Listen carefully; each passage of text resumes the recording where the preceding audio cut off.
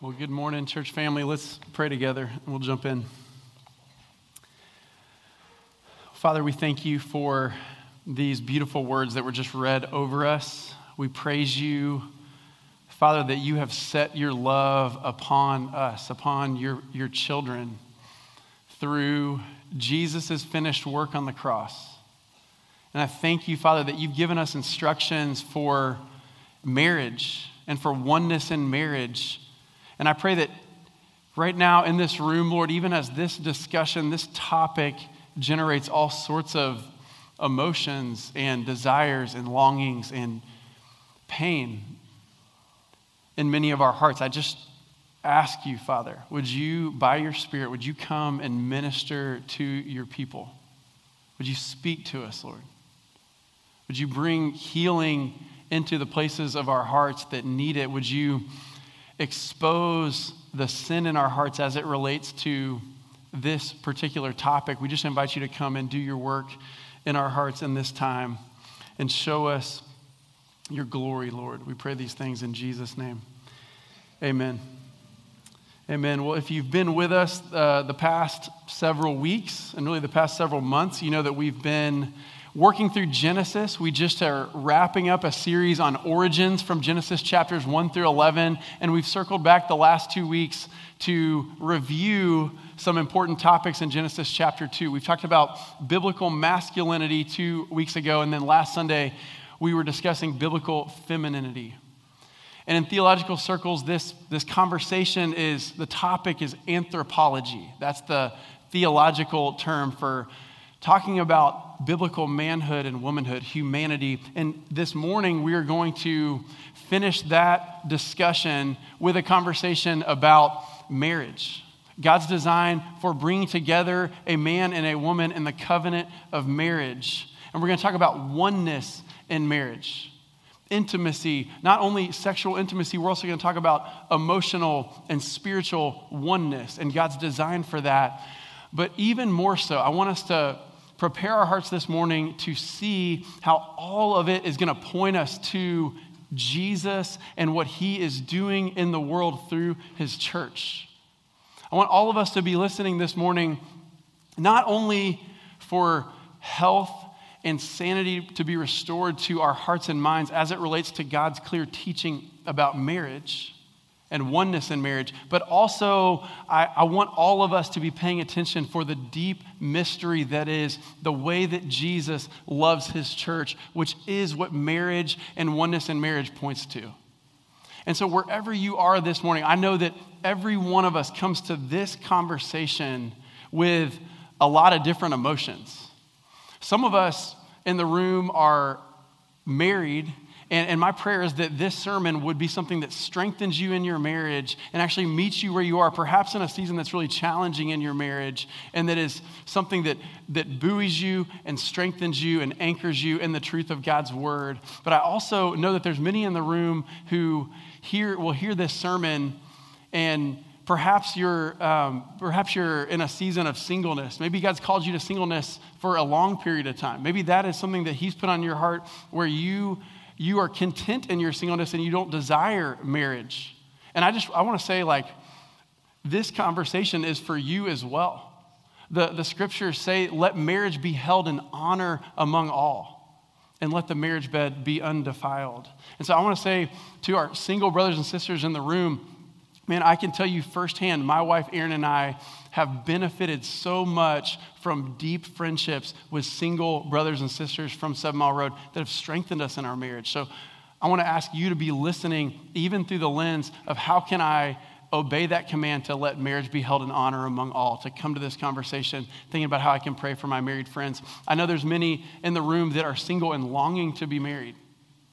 And I wonder in this time this morning if you could hear God's design for marriage and the reality to which it points as an invitation for you to bring those desires to the Lord and allow him to satisfy your soul to where that is no longer something that you think that you need in order to be fulfilled, but that your heart would be satisfied in Jesus and you'd be able to trust him with his timing and his will as it relates to marriage. I know that there's Other brothers and sisters in the room that are going to hear this in lots of different ways. Perhaps you're dating currently, or you're engaged and you're moving towards marriage. I know we have brothers and sisters in the room who have walked through a divorce.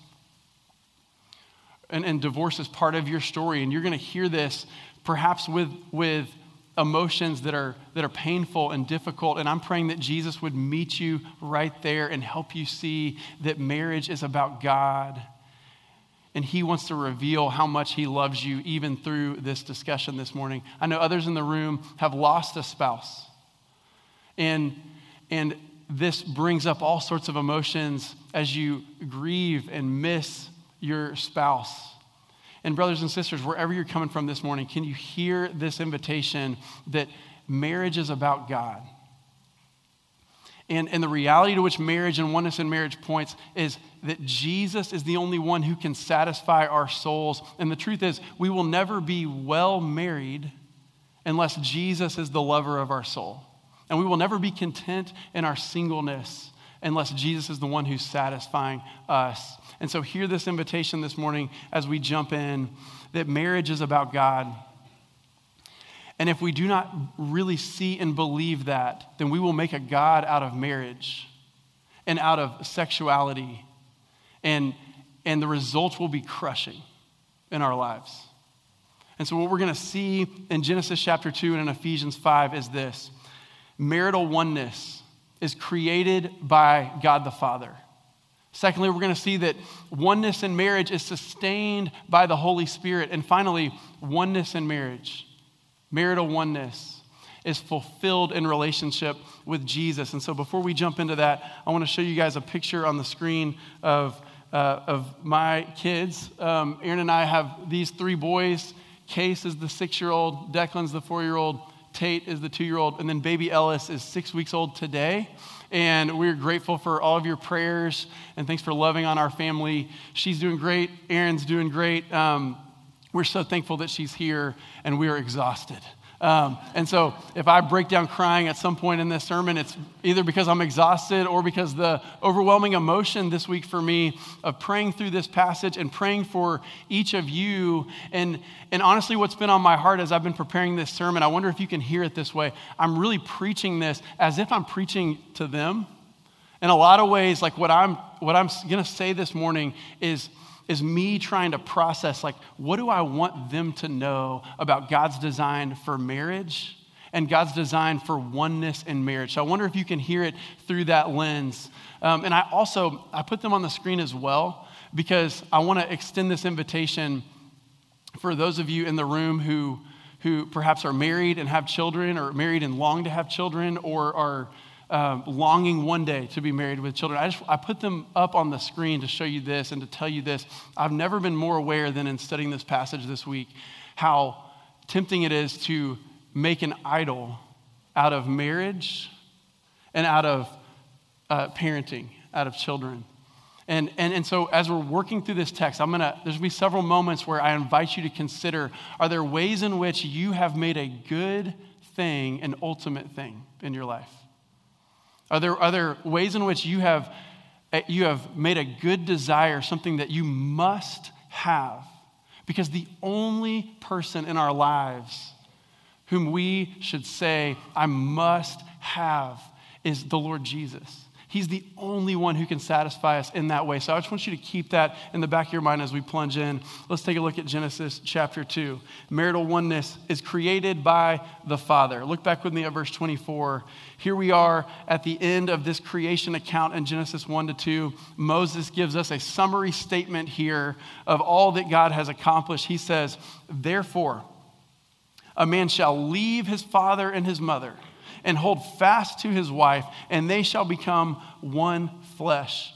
And the man and his wife were both naked and were not ashamed. And I'm going to read verse 31 as well from Ephesians chapter 5. This is now Paul in his New Testament treatise on marriage. This is the longest teaching section in the New Testament with instructions from the Lord through his apostle Paul about marriage. And he quotes from Genesis chapter 2. And here's what he says in verse 31 of Ephesians chapter 5. Therefore a man shall leave his father and mother and hold fast to his wife, and the two shall become one flesh.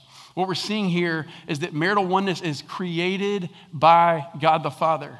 Did you hear the repeated words in those two passages? This idea of leaving one's father and mother, leaving one's family of origin. For the original hearers, this would have been startling. In a society in which family structures were so tight-knit, there was such deep loyalty between children to their parents and vice versa. For the teaching of the Lord to be, you are called to leave your father and mother because what he is establishing is a new family.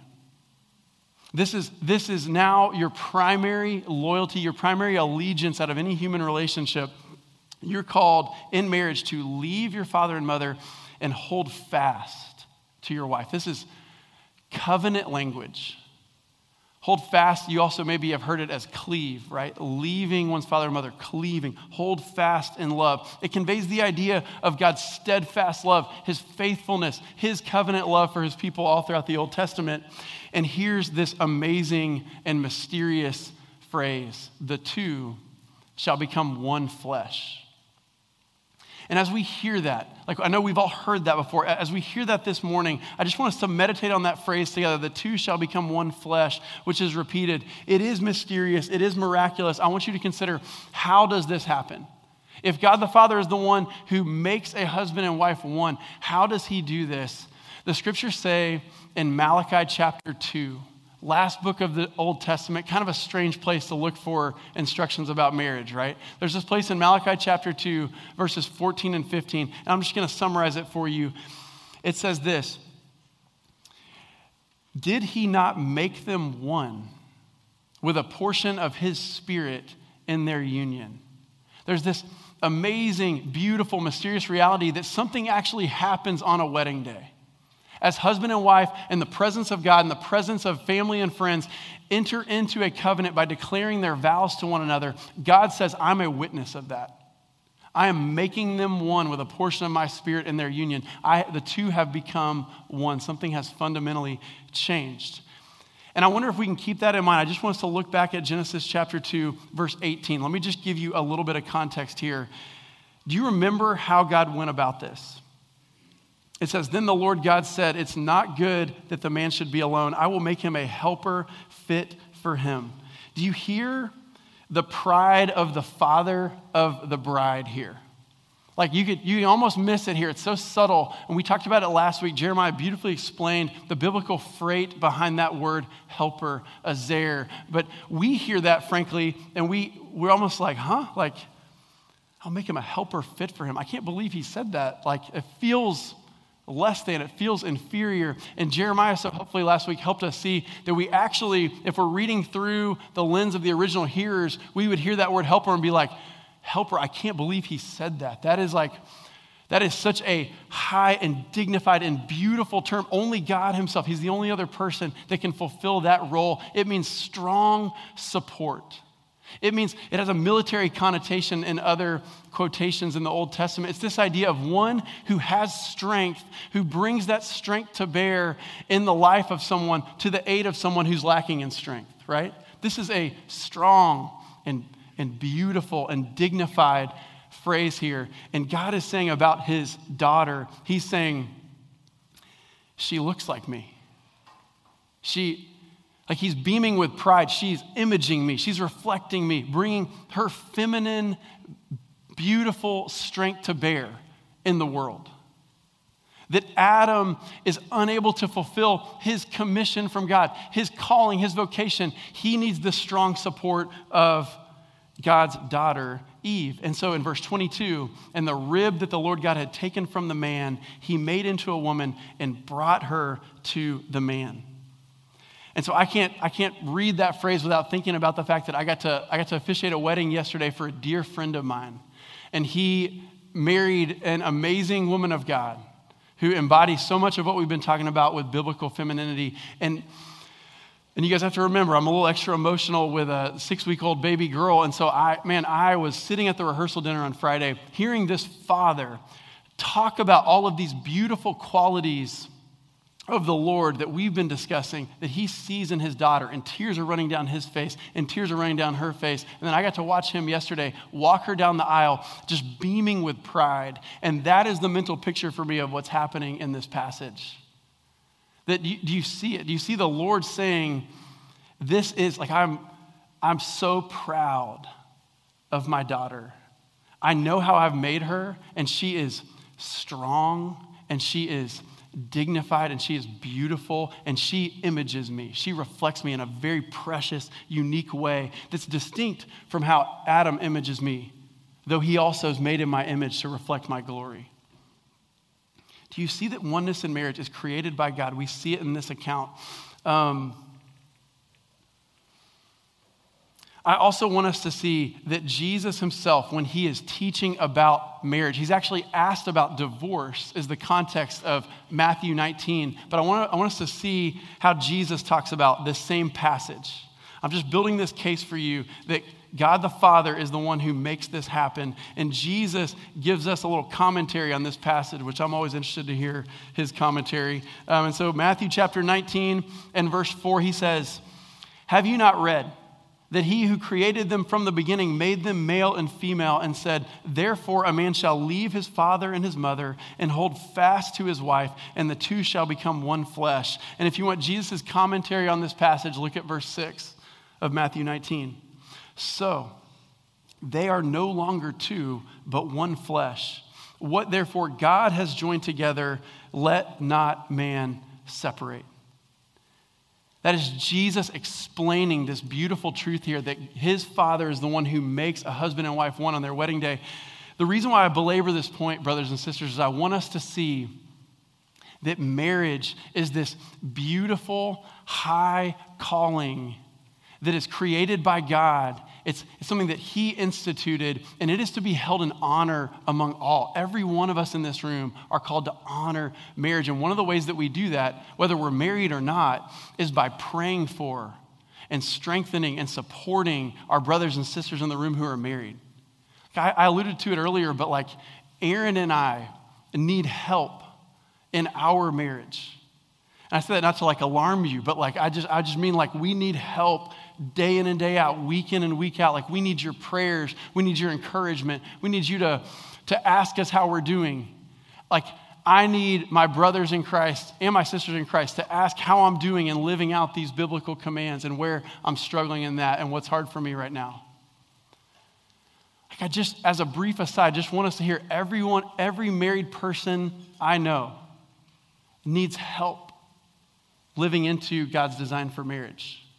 And every single person I know needs married friends and single friends who will strengthen them in this season that God's called them to singleness.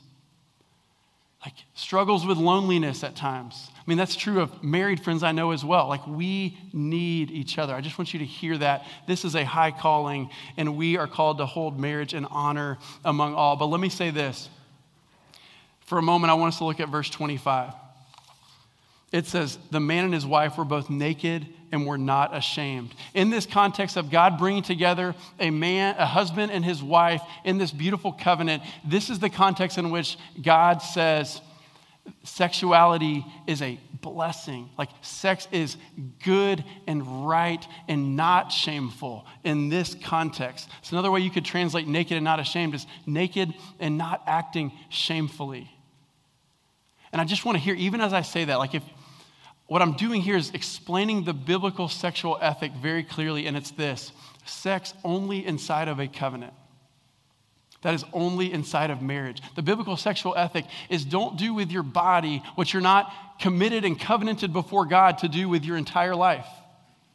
Like before God has made you one, do not act out with your body what is intended to be a whole life reality of you being emotionally one and vulnerable and spiritually united by God's Spirit. And so for my brothers and sisters in the room who are dating or engaged or single longing to be married, like I wonder if you can hear in the weight of this high call to marriage, something that only God the Father can do by his Spirit. Like maybe you can do the back calculation back to the present day and say, if this is God's beautiful design for marriage and for sexuality, how then should I now live? Like, I'm not going to push this or that boundary emotionally or spiritually or physically. I'm not going to strive towards premature oneness before God has made us one. I'm going to hold marriage in honor. And I wonder for our married friends, like, man, this is the part of the sermon that gets really convicting for me. Think about this. Isn't it wild? I mean, Aaron and I get to do lots of premarital counseling, and we love getting to do it because it's good for our marriage. And we love getting to be a blessing to other couples in that way. But isn't it amazing how before you're married, Satan does everything in his power to get you to sleep together. And then once you are married, he does everything in his power to prevent you from sleeping together. And the same, my married friends in the room know what I'm talking about. And you can do the same with emotional boundaries. Like before you're married, so often, guys, you want to just draw out her heart and get to know everything about her and ask all these questions that really are none of your business at this point. Like, you really should let her sisters in Christ be there for her in that way. You're not her husband at this point, and you don't know that you're going to be her husband. But then once you're married, we can't get you to just sit on the couch and listen to her and like listen for the emotion behind her day. I mean, do you feel this? I do the same with spiritual. Like before you're married, you're like this spiritual guru and you want to have your quiet times together and you want to pray together and like you're confessing sin. And once you're married, we can't get you to lead spiritually. And I'm not coming down on the guys. I'm talking to myself. Like I feel all of this. I just wonder if you can hear the invitation here to view marriage the way that God does.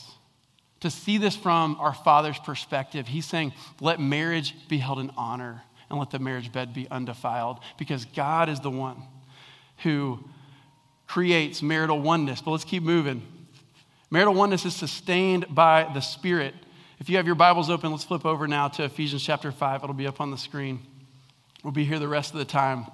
Marital oneness is sustained by the Spirit. And before we read verses 22 to 24, I just want us to see that you can't even really understand in the original language, in the Greek, you can't understand verses 22 to 33 literally until you have read what comes right before. Like there's actually no verb in verse 22 in the original Greek. This was stunning to me. It just says, wives to your husbands as to the Lord. You actually have to go back to verse 21 even to know what is Paul talking about here. And verse 21 says, submitting to one another out of reverence for Christ. This is the mindset. This is the call to all believers to have this mindset towards one another. The same mindset that was in our Lord Jesus that Philippians 2 talks about, to consider others greater than yourselves. He said, the greatest among you will be your servant. And so we are to have this mindset of you before me. I will lay down my own interests in order to serve you. I want to love and serve you because of how Jesus has loved and served me. All of us are called to that mindset towards one another in the church and certainly in the context of marriage. And so what Paul is saying here is this is how this plays out in the context of marriage. In the context of the order that God has established for how wives and husbands are to relate. Wives, this is how I'm calling you to love and serve your husband. Husbands, this is how I'm calling you to love and serve your wife. But I want us to see this before we get there. You can't even really understand how that's possible. Like, where are you going to get the strength to obey verses 22 to 33 until you see verse 18? You see, all the other verbs that come in this section here flow out of verse 18. Addressing one another, singing and making melody, giving thanks, submitting to one another. All of that flows out of verse 18. And the main command is be filled with the Spirit.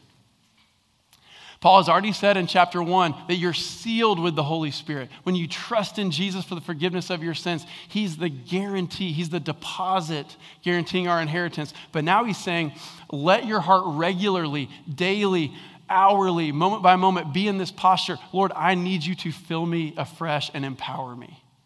I need you, Father, to pour out your love into my heart by the Holy Spirit and to see how much Jesus loves me and really believe it so that I can move out into the world with this mindset.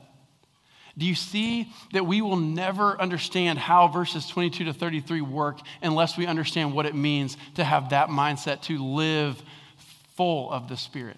The tense of that verb, it's like, in Old English it would be said this way, be ye continually filled with the Spirit.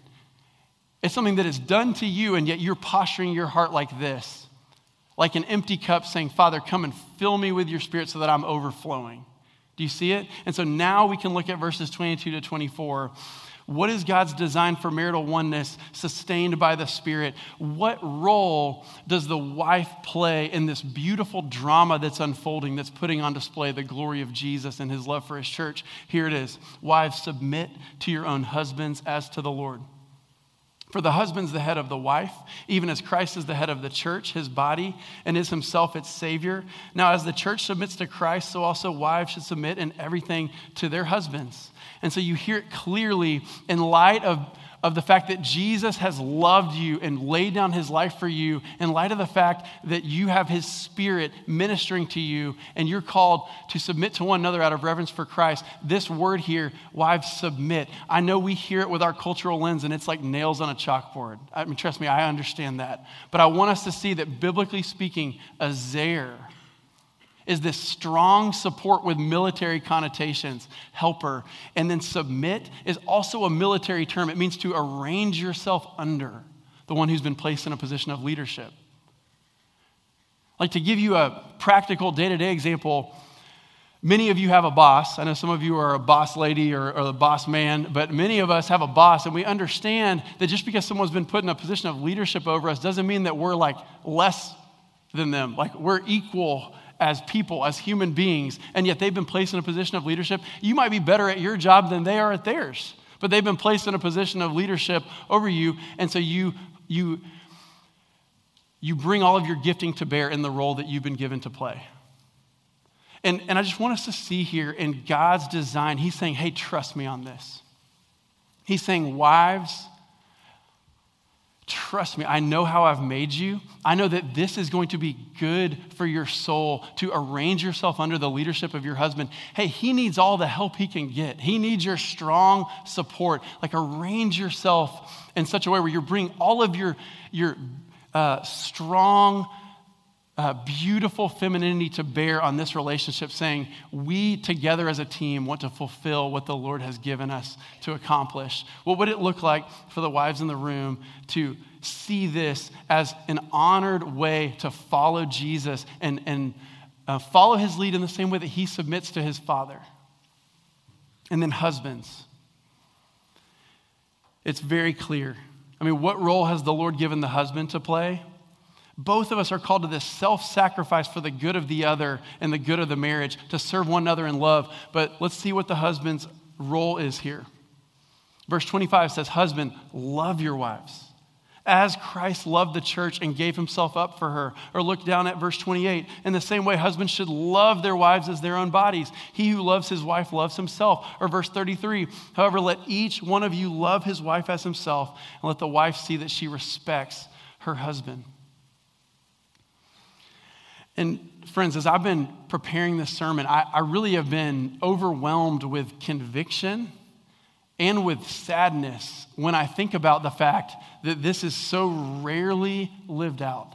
Like, when we consider the call to husbands, it is to die, right? It's to lay down your life, to look at how Jesus has loved you, and the role that you've been given to play in this drama is to love in a self-sacrificial way. Like, your whole decision-making matrix is, how can I lay down my own interests so that my wife will flourish, so that those under my care will flourish? And the great sadness for me, and the great conviction when I think about my own life is, there's just so many ways that I'm failing in this every day. And I think we can feel it, the instructions to wives and husbands. We cannot live out our marriage vows apart from the Spirit of God's help. You can't do this in your flesh. And again, like, part of holding marriage in honor is all of us praying for the brothers and sisters in the room who are married, because we know that this is something that they need the Spirit of God to strengthen them to do. I know when we talk about this in the context of the church, like, the sadness for me is, I know for so many women of God, for so many sisters in Christ in the room, it's so hard to understand how God's design could be beautiful, because we've just never seen men lead like this. We've rarely seen husbands and rarely seen church leaders, elders lead like this. And so I just want to invite you, would you pray for the leaders of 7 Mile Road? Would you pray for the husbands in the room to learn to follow Jesus' lead in this way and say, yes, I will lay down my own interests. I will lay down myself. I will lay down my life so that those under my care flourish. Because this is how God has arranged leadership in the family and in the church to operate. What I want to do, friends, with our remaining time, there's so much that I want to say, but what I want to do with our remaining time to honor your time, I want us to see that in marriage, this idea of oneness in marriage, that this happens when we allow the Spirit of God to lead us. I just wonder, married couples in the room, think about your most recent argument. Maybe it was 5 minutes ago. Maybe it was on the drive over here at some point this week. I just wonder if you can just go back to that place and consider in that moment where something is said or some expectation is missed, what would it look like if instead of just reacting in the flesh, you paused and prayerfully responded in the Spirit? What would that look like if we could learn to pause and say, Lord, in my flesh, I'm about to do the opposite of what verse 22 to 33 says. But I need your Spirit to remind me that I am loved and forgiven and accepted by Jesus. And I want to respond in a way that is loving and serving. What would that look like if we began to be a church family in which the marriage is operated that way? And as we move to this next point, and we're going to close here, marital oneness is fulfilled in relationship with Jesus. Brothers and sisters, I feel a burden in my heart to share with all of you that if we really knew the way that Jesus loves us collectively, all believers throughout all time, and if you and I knew how much he loves us personally, individually, we would not look anywhere else for satisfaction for our souls. If we could actually see the way that he loves us. And so what I want us to do with our remaining time is we're just going to read back through verses 25 to 30. And what has just wrecked me this week is that this passage, which is all about marriage, is actually all about Jesus. And I know that maybe is very simple for everyone else. For me, that just hit me right in the face this week. This is all about Jesus. Did you hear it in verses 25 to 30? It says, husbands, love your wives. There's a little bit about husbands there, but hear the rest of this. As Christ loved the church and gave himself up for her, that he might sanctify her, having cleansed her by the washing of water with the word, so that he might present the church to himself in splendor, without spot or wrinkle or any such thing, that she might be holy and without blemish. I'm going to skip verse 28 because it's also about husbands, but I want to see verse 29. For no one ever hated his own flesh, but nourishes and cherishes it, just as Christ does the church, because we are members of his body. And verse 32 says, this mystery is profound. And I'm saying that it refers to Christ and the church. Brothers and sisters, whether you are called to singleness, to the glory of God, displaying this contentedness that Jesus is enough for you, or whether you're called to marriage, to play a particular role, to put on display the way that Jesus loves you, regardless of what you're called to in this season, I want us to hear this. Unless we receive this love that was being described here in verses 25 through 30, unless we really hear this and receive this, unless the Holy Spirit makes this real to our heart, we will live in our marriage in a way that's unhealthy, and we will live in singleness in a way that's unhealthy. Or said another way, when you receive Jesus' love, when you realize that your maker really is your husband, the Lord of hosts is his name. When his love becomes real to your heart, you will be prepared to live well in marriage in a way that honors him and that reflects what we read in verses 22 through 33. And you will be prepared, if God's called you to singleness, to live out what 1 Corinthians 7, what Paul says, that undivided devotion to the Lord, where people will see, whoa, Jesus is glorious because this person's soul is satisfied in him. Or in marriage, Jesus is glorious because the way that this husband and wife are serving one another in love. Do you see it? Do you see what God's doing in marriage and in sexuality? Friends, I want you to hear this. When our brother Sam Alberry came back in February, I mean, I don't know that I've been ministered more in my marriage than from this single brother in Christ who's a phenomenal Bible teacher. I mean, it was so strengthening for me to hear him say that you do not need to be married and you do not need to be having sex in order to be a complete, whole, fulfilled, satisfied person. What you do need, though, is intimacy with Jesus, and you need intimacy, like spiritual friendships in the church. Do you see it? Whether you're called to marriage or to singleness, what you need most is you need Jesus. You're looking for Jesus. Don't let marriage be something that you view as ultimate, or sex be something that you view as, unless I have this, then I won't be complete, I won't be fulfilled, I won't be enough. The only person that you should say that about is Jesus.